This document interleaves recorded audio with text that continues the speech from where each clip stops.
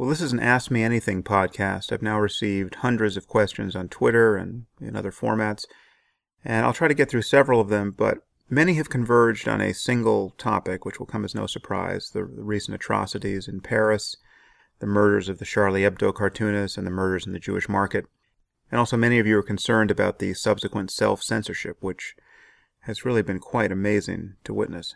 It's just astonishing that the media cannot do the one thing that it could do to keep it and everyone else safe. And it can't do the one thing that would have kept the Charlie Hebdo cartoonist safe, which is publish en masse all of these cartoons and present a united front against this creeping theocracy. So I'll try to say a few things on this topic. I haven't commented on it publicly yet, and while I've been circulating the interviews done by friends and colleagues like Maajid Nawaz and Ayaan Hirsi Ali and Douglas Murray, all of whom have been excellent, I've been declining interviews myself, and I'm not quite sure why I've been doing that. I think the main reason is that it's just become toxic for me to say over and over again that which should really go without saying and to then be vilified for it. It really is no fun dealing with this topic. Although I am writing a short book with Maajid Nawaz, the working title of which is Islam and the Future of Tolerance. And I'm very happy about that. Maajid is doing amazing work, and he's really just indispensable. And we're having a very good conversation. And that will be published in June, at the latest, I hope, by Harvard University Press. And beyond everything we may or may not agree about, I think we've produced an example of a fundamentally different conversation on the problem of Islam at this moment. And if you don't know who Maajid is, you should Google him. He's a former Islamist who obviously knows exactly why Islamists do what they do. But now he's a reformer, and he's quite articulate on the topic of how to move Islam forward. And while I'm skeptical of that project and increasingly worried that it might be hopeless, he and I managed to have a very good conversation. So I will alert you all to the birth of that book when it occurs. But perhaps I can say a few things about recent events in the meantime. Well, the first thing to say is that the response of liberals, and again, it is so depressing to have to use the term liberal in a pejorative way in this context, but liberalism has completely lost its moorings on the topic of Islam. Needless to say, we have all the usual suspects: Glenn Greenwald and Reza Aslan and Chris Hedges and Karen Armstrong, and as unreadable as these people have become, you can't help but notice the stupid things they say about Islam, even in the immediate aftermath of an atrocity like this. And as will come as no surprise, they will tell you that this has nothing to do with Islam. It has nothing to do with heartfelt religious convictions. No, it has everything to do with capitalism and the oppression of minorities and the racism of white people in Europe and the racism of cartoonists at a magazine like Charlie Hebdo. That is the cause of this behavior. That's what causes someone to grab an AK-47 and murder 12 cartoonists and then scream Allahu Akbar in the streets. It is a completely insane analysis. Even if you grant everything that's wrong with capitalism and the history of colonialism, you should not be able to deny that these religious maniacs are motivated by concerns about blasphemy and the depiction of the Prophet Muhammad, and consider their behavior entirely ethical in light of specific religious doctrines. And it's a kind of masochism and moral cowardice and lack of intelligence, frankly, at this point, that is allowing people to deny this fact. And then we have the practice of self-censorship, which is completely understandable and entirely based on fear. And the reason why it's understandable is that this fear is actually quite rational if you were the only person or news organization printing pictures of the Prophet Muhammad. And that's why every newspaper and magazine and news outlet on Earth should have agreed to print the latest Charlie Hebdo cover immediately on the same day and spread the risk. We hear everywhere about this false trade-off between freedom of speech and freedom of religion, as though there was some kind of balance to be struck here. There is no balance to be struck. Freedom of speech never infringes on freedom of religion. There's nothing I could say in this podcast about religion generally or about Islam in particular that would infringe upon someone else's freedom to practice his or her religion. If your freedom of religion entails that you force those who do not share it to conform to it, well, then that's not freedom of religion. We have a word for that. That's theocracy. This respect that we are all urged to show for, quote, religious sensitivity is actually a demand that the blasphemy laws of Islam be followed by non-Muslims. And secular liberals in the West are defending this thuggish ultimatum and putting the lives of cartoonists and journalists and freethinkers and public intellectuals in jeopardy day after day. So we're harming ourselves when we practice censorship on this point. The Muslim world simply has to get used to free speech winning. And we should make no apologies for this. But there are several double standards that are quite harmful on this point. For instance, it is illegal in France and Germany and a few other countries in Western Europe to deny the Holocaust. That's a bad law. A person should be absolutely free to deny the Holocaust, which is to say he should be free to destroy his reputation, and others should be free to ridicule him and to boycott his business. There shouldn't be a law against this kind of idiocy. And making this category of speech illegal is a terrible mistake. And Islamists and liberals are using this mistake as a basis to condemn the so-called hypocrisy of all the people who are defending Charlie Hebdo at this moment. Whatever you think about the content of the Charlie Hebdo cartoons, and as many people have pointed out, this content has been misunderstood outside of France. Cartoons that appear racist to a non-French speaker, to someone who's ignorant of French politics, are anything but racist when you understand the context. But even if you granted that most of these cartoons were racist and therefore offensive, you have to concede that protecting this speech becomes important when you have one group of people, quote, radical Muslims, who are responding to this offense with credible threats of murder in every country on earth. We can't give in to this. So here's one sign that a person, whether he's on the left or the right politically, has completely lost the plot here. The moment he begins to ask, what was in those cartoons? Were those cartoons racist? Was that a negative portrayal of Muhammad? To ask such questions is obscene. People have been murdered over cartoons. End of moral analysis. And we are seeing a total capitulation on the part of news organizations in the face of this terror. The fact that the New York Times will not print the current cover of Charlie Hebdo, even though it is absolutely newsworthy, and even though they are writing articles about it, is shocking. And we should notice how euphemism is preventing honest conversation on this topic. And we use words like extremist and extremism. What do these words mean? Well, extremism generally suggests that an expression of a certain set of ideas has become an exaggeration or distortion of those ideas. But when we're talking about Muslim extremists, have they really exaggerated or distorted the core teachings of Islam? No, Muslim extremists are motivated by the most literal and straightforward and comprehensive resort to the ideas expressed in the Quran and the Hadith. What is ISIS doing that Muhammad didn't do or didn't advocate somewhere in Scripture? Good luck finding something important. And that's a fact that we just have to absorb. That is a body blow to political correctness that just has to land and land hard. Happily, someone like Majid Nawaz is prepared to talk about this. I mean, he's prepared to take the other side in a conversation, with me in this case, and he can do it without lying about the connection between what people believe and their behavior in the world. And he should be distinguished in your mind from someone like Reza Aslan, who is a fount of lies and misdirection on this topic. Reza is one of these people who has said in recent days that the murder of cartoonists and Jews in Paris was due to the failure of integration of Muslims in France and the racism that has been directed at them. This is leveraging a very common intuition that there must be two sides to every conflict, right? So there's two sides to this story. On the one hand, you have the racism of Charlie Hebdo and its readers, and on the other side, you have the poor immigrants who are struggling to assimilate in a hostile society. That's what causes people to slaughter cartoonists while shouting, "We have avenged the Prophet." This politically correct analysis is morally insane, and news organizations and readers should lose their patience for it. To focus on the content of the cartoons, as people like Aslan and Greenwald have done, as though it were somehow morally relevant, is a disgrace.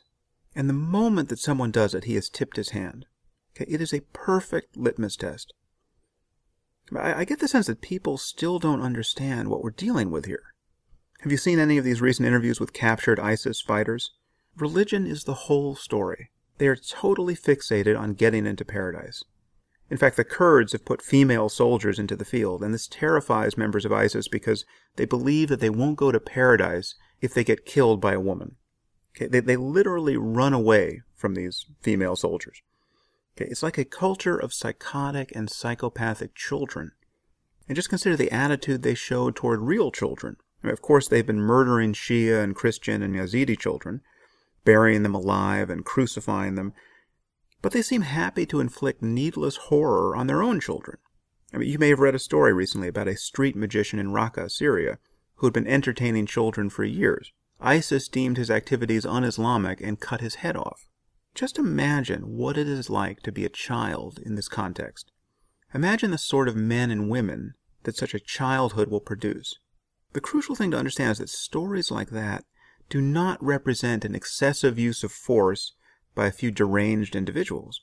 All of this butchery, the murder of journalists and aid workers, the torture of women who get caught breastfeeding in public, is as central to the project of jihadism as an opening of a new Starbucks is for us.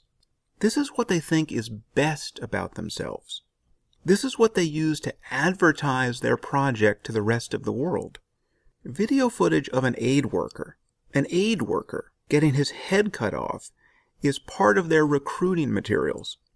These horrible stories coming out of Syria and Iraq, this is not their My Lai massacre. This is what they unabashedly stand for. This is an expression of a worldview, and this worldview is contagious. It doesn't matter if a person's had direct contact with Al-Qaeda or ISIS or whether he's, quote, a lone wolf. Right? We're talking about the spread of ideas. Again, ideas about martyrdom and jihad and paradise and the rights of women and blasphemy. The point we cannot ignore, the point that should never be obfuscated, is that we are at war with a global phenomenon of jihadism. And there can be no compromise with this death cult. And these fake liberals, these fellow travelers with theocracy, these people who in the name of liberalism protect only political correctness and masochism, they are absolutely part of the problem. They are preventing us from demanding that the Muslim community worldwide get its act together. And this is why expressions of horror and rejection are insufficient in the Muslim community. Of course you're horrified by this behavior if you're a decent human being and have even a tenuous connection to civil society in the 21st century. But that's not enough. Muslims have to honestly grapple with the bad doctrines in their faith. They can no longer just say that Islam is a religion of peace. They can no longer lie about the doctrines that relate to martyrdom and jihad and apostasy and the rights of women. Muslims have to fight a civil war of ideas, or a civil war against jihadism and Islamism generally. That's what has to happen. It's not a matter of blaming all Muslims for the actions of a few. It's a matter of demanding a reformation within Islam that only Muslims can accomplish. The civilized world is waiting for this to happen, and people will continue to die until it does. And of course, most of the people dying are Muslims. As I said, the conversation I'm having with Maajid Nawaz is directly on this point. And Maajid is doing extremely important work with the Quilliam Foundation, and I encourage you all to look him up if you're not aware of who he is. Well, moving on to a very different topic, about which I've also received several questions. I released a video of a lecture I gave in the fall on the subject of my book, Waking Up, and that's available on my website. But I received complaints from several readers that I was selling it and not offering it for free. Now, I knew this was coming, and this is actually a difficult thing for me to talk about, but I think it's important. We've all begun to expect everything online for free, and I include myself in this. I want to read articles and watch videos, and I don't want to pay anything for them. If someone sends me a link to an article in the Wall Street Journal, and I hit their paywall, I'm not going to read it. I don't want to subscribe to another newspaper or magazine. Certainly not for a single article, and money aside, it's just too much of a hassle. But of course, everything can't be free online, or no one will be able to make a living producing quality work. We have yet to find an elegant solution to this problem. But the problem runs deeper than this because people actually make a significant effort to find content for free rather than buy it. I've heard from several people, ostensibly fans, who are just waiting to find my Waking Up video for free on a file sharing site, that is, illegally pirated. These are people who will express a totally positive orientation toward my work, but they just don't want to spend $4.99 on a video. And in fact, I've heard from people who bought the video and really enjoyed it, but regretted that they had purchased it before they realized that it was available on a file-sharing site for free. And of course, it's only available on a file-sharing site because somebody, some fan of mine, I suspect, I actually don't think this was malicious, but some fan bought the video and then uploaded it because he felt that he is a better judge of whether it should be offered for free than I am. So this is an interesting problem because I completely understand the expectation that information should be free. Again, I feel it myself online. Paywalls suck. We need to find a more elegant solution than repeatedly asking people to input their credit card information. But we are all experiencing a race to the bottom now, where it's becoming harder and harder to charge for content online, and therefore harder to have a career as a writer or musician or photographer or filmmaker or journalist. Jaron Lanier wrote a very interesting book entitled Who Owns the Future that focuses squarely on this topic. Now, content creators are all in competition with one another, of course, for our time and money, but they're also in competition with free versions of themselves. For instance, I wrote a book, Lion, a very short book, and it was initially published, I think, for $2.99 as an ebook. And I received complaints from people who noticed that they could read 8,000 or 10,000 word articles on my blog for free. And they were now wondering why they should be expected to pay anything, even just $2.99, for an essay of similar length as an ebook. So it's interesting to see what's happening here.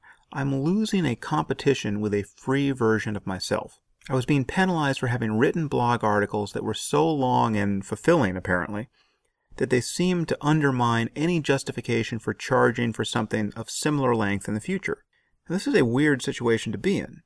For instance, I just spoke about a book that Majid Nawaz and I are writing. It's of similar length and format to some of the longest conversations I've had on my blog. And the question will be asked, why not just release this on your blog for free?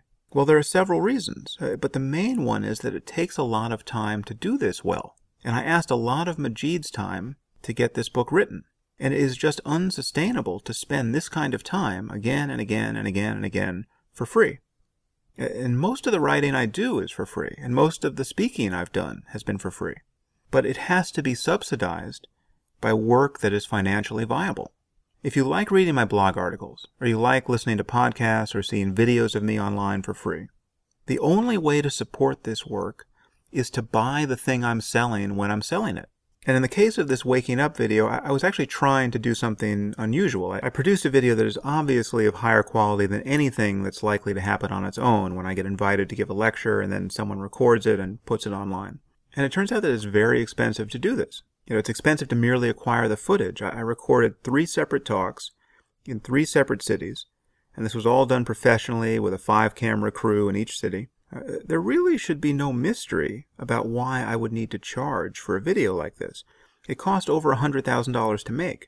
So the question of whether it makes sense for me to produce a video of high quality is a question that can only be answered affirmatively by your willingness to pay for it. So I am running an experiment here, and the only way to support it, I'm afraid, is to buy the video and not download the pirated version. Now, my concern is that this is all sounding more mercenary than it is. I mean, it is an immense privilege to do the work that I do. I actually get paid, sometimes, to do work that I would do anyway for free. I'm not working in a coal mine. But the general picture here, that you should all be aware of, is that it is increasingly difficult to figure out how to get paid for doing work of this kind. I'm in a privileged position to absorb this difficulty, and many other writers and podcasters aren't. So if there's a podcast you love and you've been listening to it for free for months, and there's some way to support it, they have an Amazon affiliates link on their website, or they have a donate button, I would encourage you to support it, because we're all trying to find some way to cross over into this digital future of media. And free really is the enemy. Free has made it almost impossible for musicians to get paid for their music. Now they're just forced to tour endlessly in order to make up the difference. The problem for writers in particular is that touring is generally not an option. Many writers are not people who can make money speaking. I mean, they were writers after all. I mean, unless we can figure out how to subsidize the creation of quality content with something more than banner ads, the entire world is going to become the Huffington Post. Now, unfortunately, I don't know what the solution is, but personally, for the moment at least, I intend to occasionally charge for something that took a lot of work to create, and then do the rest of what I do for free. And so, for instance, before I got on this topic, I spent about 15 minutes or so talking about the problem of global jihad. Okay, why did I do that? Well, because I think it's a very important problem, obviously. But I wasn't getting paid to do that. and I'm incurring a non-trivial security risk for doing it. So think of this in light of my forthcoming book with Maajid Nawaz, which also could be offered for free on my blog, but I actually feel that given the amount of time we're putting into it and given the obvious benefit of having Harvard University Press help us launch it, it makes sense to publish it as a book.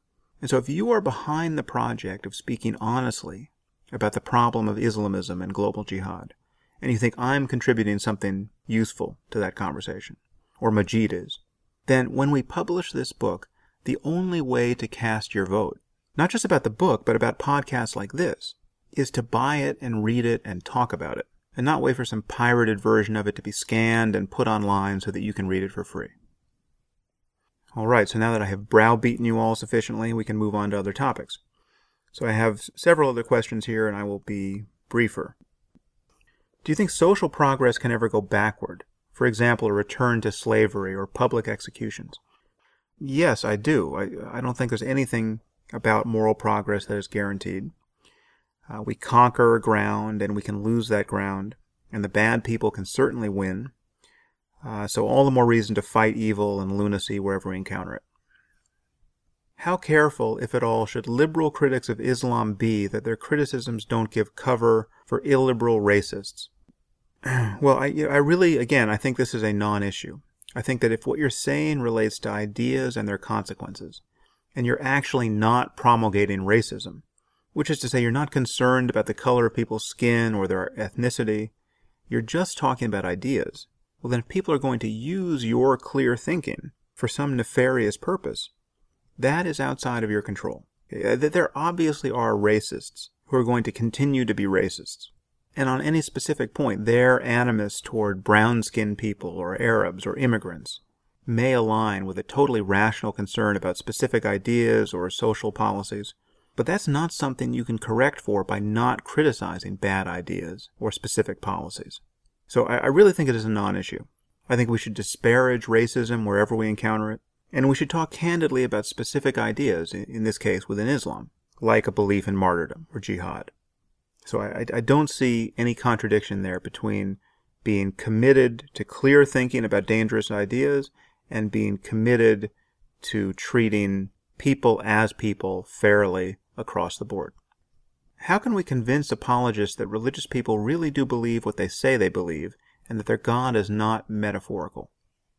Well, this is actually a very difficult problem.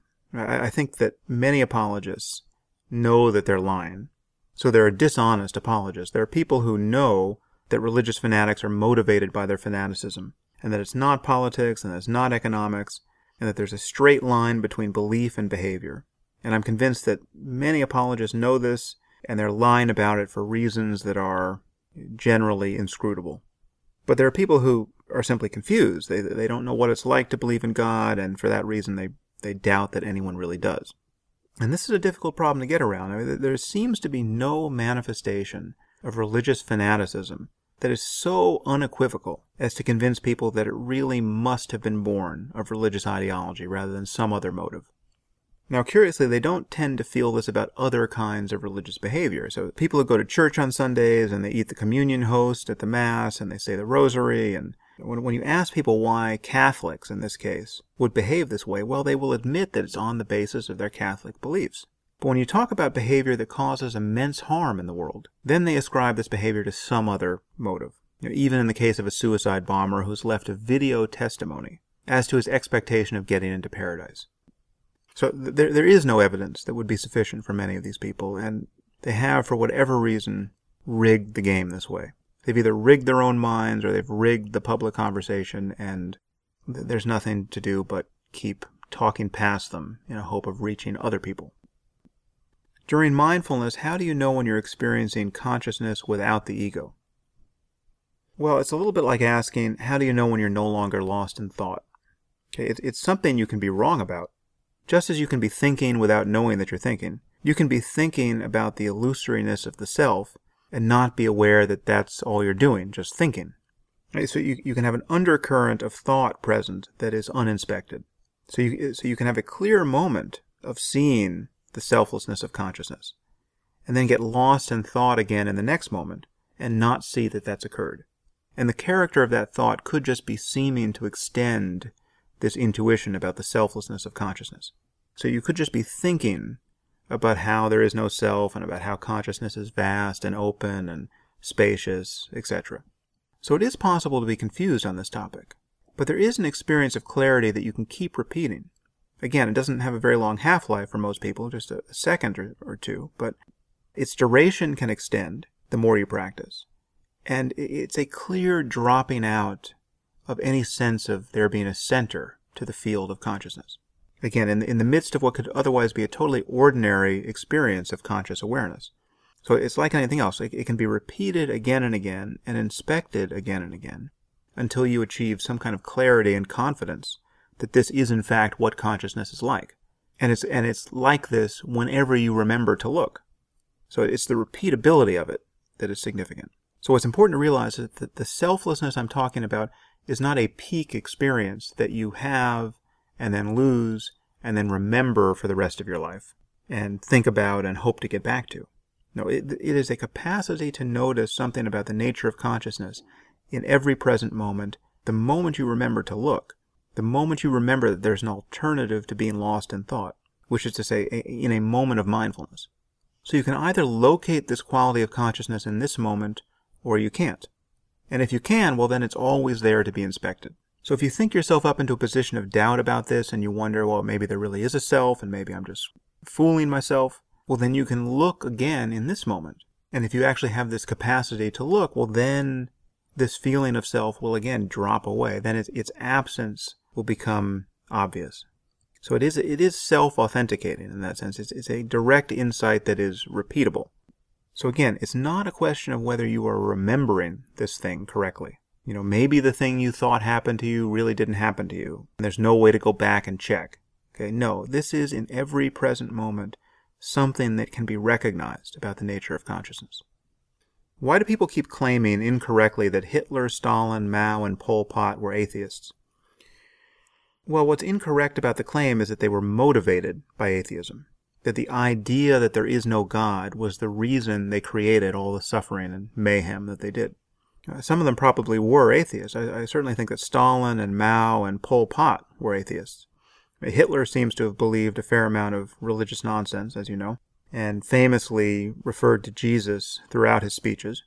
Whether he was actually a Christian or not, I don't know, but the crucial point is that the behavior of someone like Stalin, creating gulags and sending intellectuals there and presiding over the starvation of his people, etc., was not an expression of atheism as a set of ideas. Whereas when people are murdered for blasphemy or apostasy in a Muslim society, this is a direct expression of a religious ideology. Now, if Hitler gave speech after speech detailing how his rejection of God and his certainty that there was no heaven or hell was leading him to behave in the way that he did, if he kept saying, I'm going to kill the Jews because I hate them as a source of Abrahamic religion, and I'm an atheist, and I'm opposed to all religion, okay, if that was the content of his conversation, well, then yes, we could draw a line between his beliefs and his behavior, and we might wonder whether there's a necessary connection between a rejection of God and this kind of behavior, but at the very least, we would be able to say that the conscious adoption of atheism in this context was leading him to behave this way. But of course, that was not the character of his conversation at all, and his hatred of the Jews was a rather direct inheritance from 2,000 years of Christian demagoguery. And everything else he was committed to, this whole notion of the purity of German blood and everything else, amounted to a quasi-religious mythology. All of the other trappings of Nazism, that the personality cult of the Third Reich, had many of the features of a religion, as did life under Stalin or Pol Pot, and the same is true of North Korea now. These are quasi-religious mass movements. These are political religions. The problem is not that there is too much skepticism or too much of a commitment to empirical reality. Now, as I've said before on this topic, and I think it really does cover it, there's no society in human history that ever suffered because its people became too reasonable, too committed to evidence and argument. And that's all you need to know to put this canard to rest. How do you stay so cool all the time? I don't think I've ever seen you raise your voice in an argument. Well, I'm not a yeller, but I'm certainly not cool all the time. In my latest book, Waking Up, I give a few examples where I've lost my cool. But in public debate, I think it's important to remain strictly rational and honest, and getting pissed off is generally not an asset. At least it's not one for me. Now, I should say, however, that I think outrage is sometimes warranted and can be very useful to express, the way Hitch often did. And there are many encounters I've had where it would have been great to have traded places with Hitch and just have swapped him in tag team style for a much-deserved application of fire and brimstone. But I think Hitch probably did this to a fault. I think it made him seem like a less reliable interlocutor than he in fact was on many topics. But in many cases, I do think his application of anger was spot on, and I wish it was a gear I had that I could shift into. If I have it, I haven't found it yet. Because I'm working in a different mode in conversations of this kind. I'm just trying to get out of the way and track what is true. But that's not to say that I never get angry, and it just doesn't tend to happen in face-to-face encounters about ideas. It'll happen behind the keyboard more than it will happen behind the mic. And part of this is that there is something about face-to-face encounters that make it difficult to demonize one's opponent, and I think that's a good thing. I'm very aware that when one is colliding with some odious person online, purely through the vehicle of text, it's possible to be arguing with someone who only exists in your imagination. And needless to say, I've been on the receiving end of this kind of thing, and it's incredibly annoying. When you're just behind the keyboard, you don't get any of the social cues that would allow you to empathize with your opponent or at a minimum go halfway toward understanding his position. So you can wind up manufacturing an enemy and attacking him for views that he doesn't actually hold. And what you say in that context, or write, will not be constrained by whatever he would have said in real time to correct your distortion of his views. And this is why so much debate online is just totally unproductive. Is your primary motive in criticizing religion to uphold the truth, ensure that no harm comes, or something else entirely? Well, it's both of the first two things. I certainly want to believe things that are true, that is, to have my beliefs track reality insofar as we can understand it. And I also want to minimize the specific harms that would otherwise be unthinkable but for the crazy things that people believe in the name of religion. And in fact, the most important things that anyone has ever gotten out of religion, the experience of self-transcendence or unconditional love, these states of consciousness exist or not and can be experienced or not based on a very direct empirical exploration of our own mental life. And such inquiry does not require belief in anything, other than that it would be worth exploring consciousness directly to see what it's like. And there are methods for doing this, and they simply do not depend upon faith. So it's my sense that religion has poisoned and obscured the only resource it ever had in the first place, the contemplative life, that also makes me eager to criticize it. Can you comment on your spat with Noam Chomsky? Your initial critique of him in The End of Faith? Do you stand by it? I'm a big fan, but I just don't get this. Well, I'm not aware of having a spat with him. He's actually taken a few shots at me online, but we've never met, and I'm not aware of him having read The End of Faith or having noticed what I've said about his politics. So to some degree, we could just be talking on parallel channels here. But I just think there is a kind of moral confusion expressed in his political writing which ignores intention as a basis upon which to evaluate certain human behavior. At the end of the day, he simply wants to use body count as the only metric to discuss the moral stature of two sides in a conflict. So if we kill a dozen children unintentionally, well, that's every bit as bad as doing it intentionally. Okay, that, I think, is a bad way to look at human conflict. I think the people who are intending to kill children are different than the people who are intending to kill the people who are killing children and are accidentally killing children in the process. It's a huge difference. You have to ask yourself, what kind of world does any group or society want to create? How do they want the world to be? And what would they do if they had all the power? And when you ask that question, you get very different answers for specific groups, no matter how much misery and death is happening on both sides of a conflict. And when you look at World War II, it was just a horrific wastage of human life. But the difference between the Allies and the Nazis was absolutely categorical. What sort of world did the Third Reich want to create? Okay? And what did we want to create on our side? We did horrible things. The firebombing of Dresden, the atomic bombings of Hiroshima and Nagasaki. absolutely grotesque acts of violence, where hundreds of thousands of people, millions of people over the course of the war, died. But what sort of world were we trying to build? What were our intentions with respect to the Germans and the Japanese, really? Well, you saw our intentions, because after the war, we did not murder everyone. We helped rebuild their societies. So we're not perfect, but we were different from the Nazis. So you can't just look to body count merely to judge the rightness or wrongness of human behavior. And Chomsky seems to discount intentions across the board and only look at body count. And if you do that in any given instance, you come away with a perverse description of what's happening in the world. And you come away believing the kinds of things that people influenced by Chomsky tend to believe, whether it's Glenn Greenwald or any other person who's drunk this Kool-Aid. And you can end up saying things like, the United States is the greatest terrorist state in human history, right? Or some other such nonsense. There is a difference between the Dick Cheneys of the world and the al-Baghdadis of the world. And it is crucial that people on the left understand that. And as far as I can tell, Chomsky has been a source of pure moral confusion on this point. What is your biggest regret and why? Well, I don't actually spend a lot of time regretting things. It doesn't make a lot of psychological sense to me.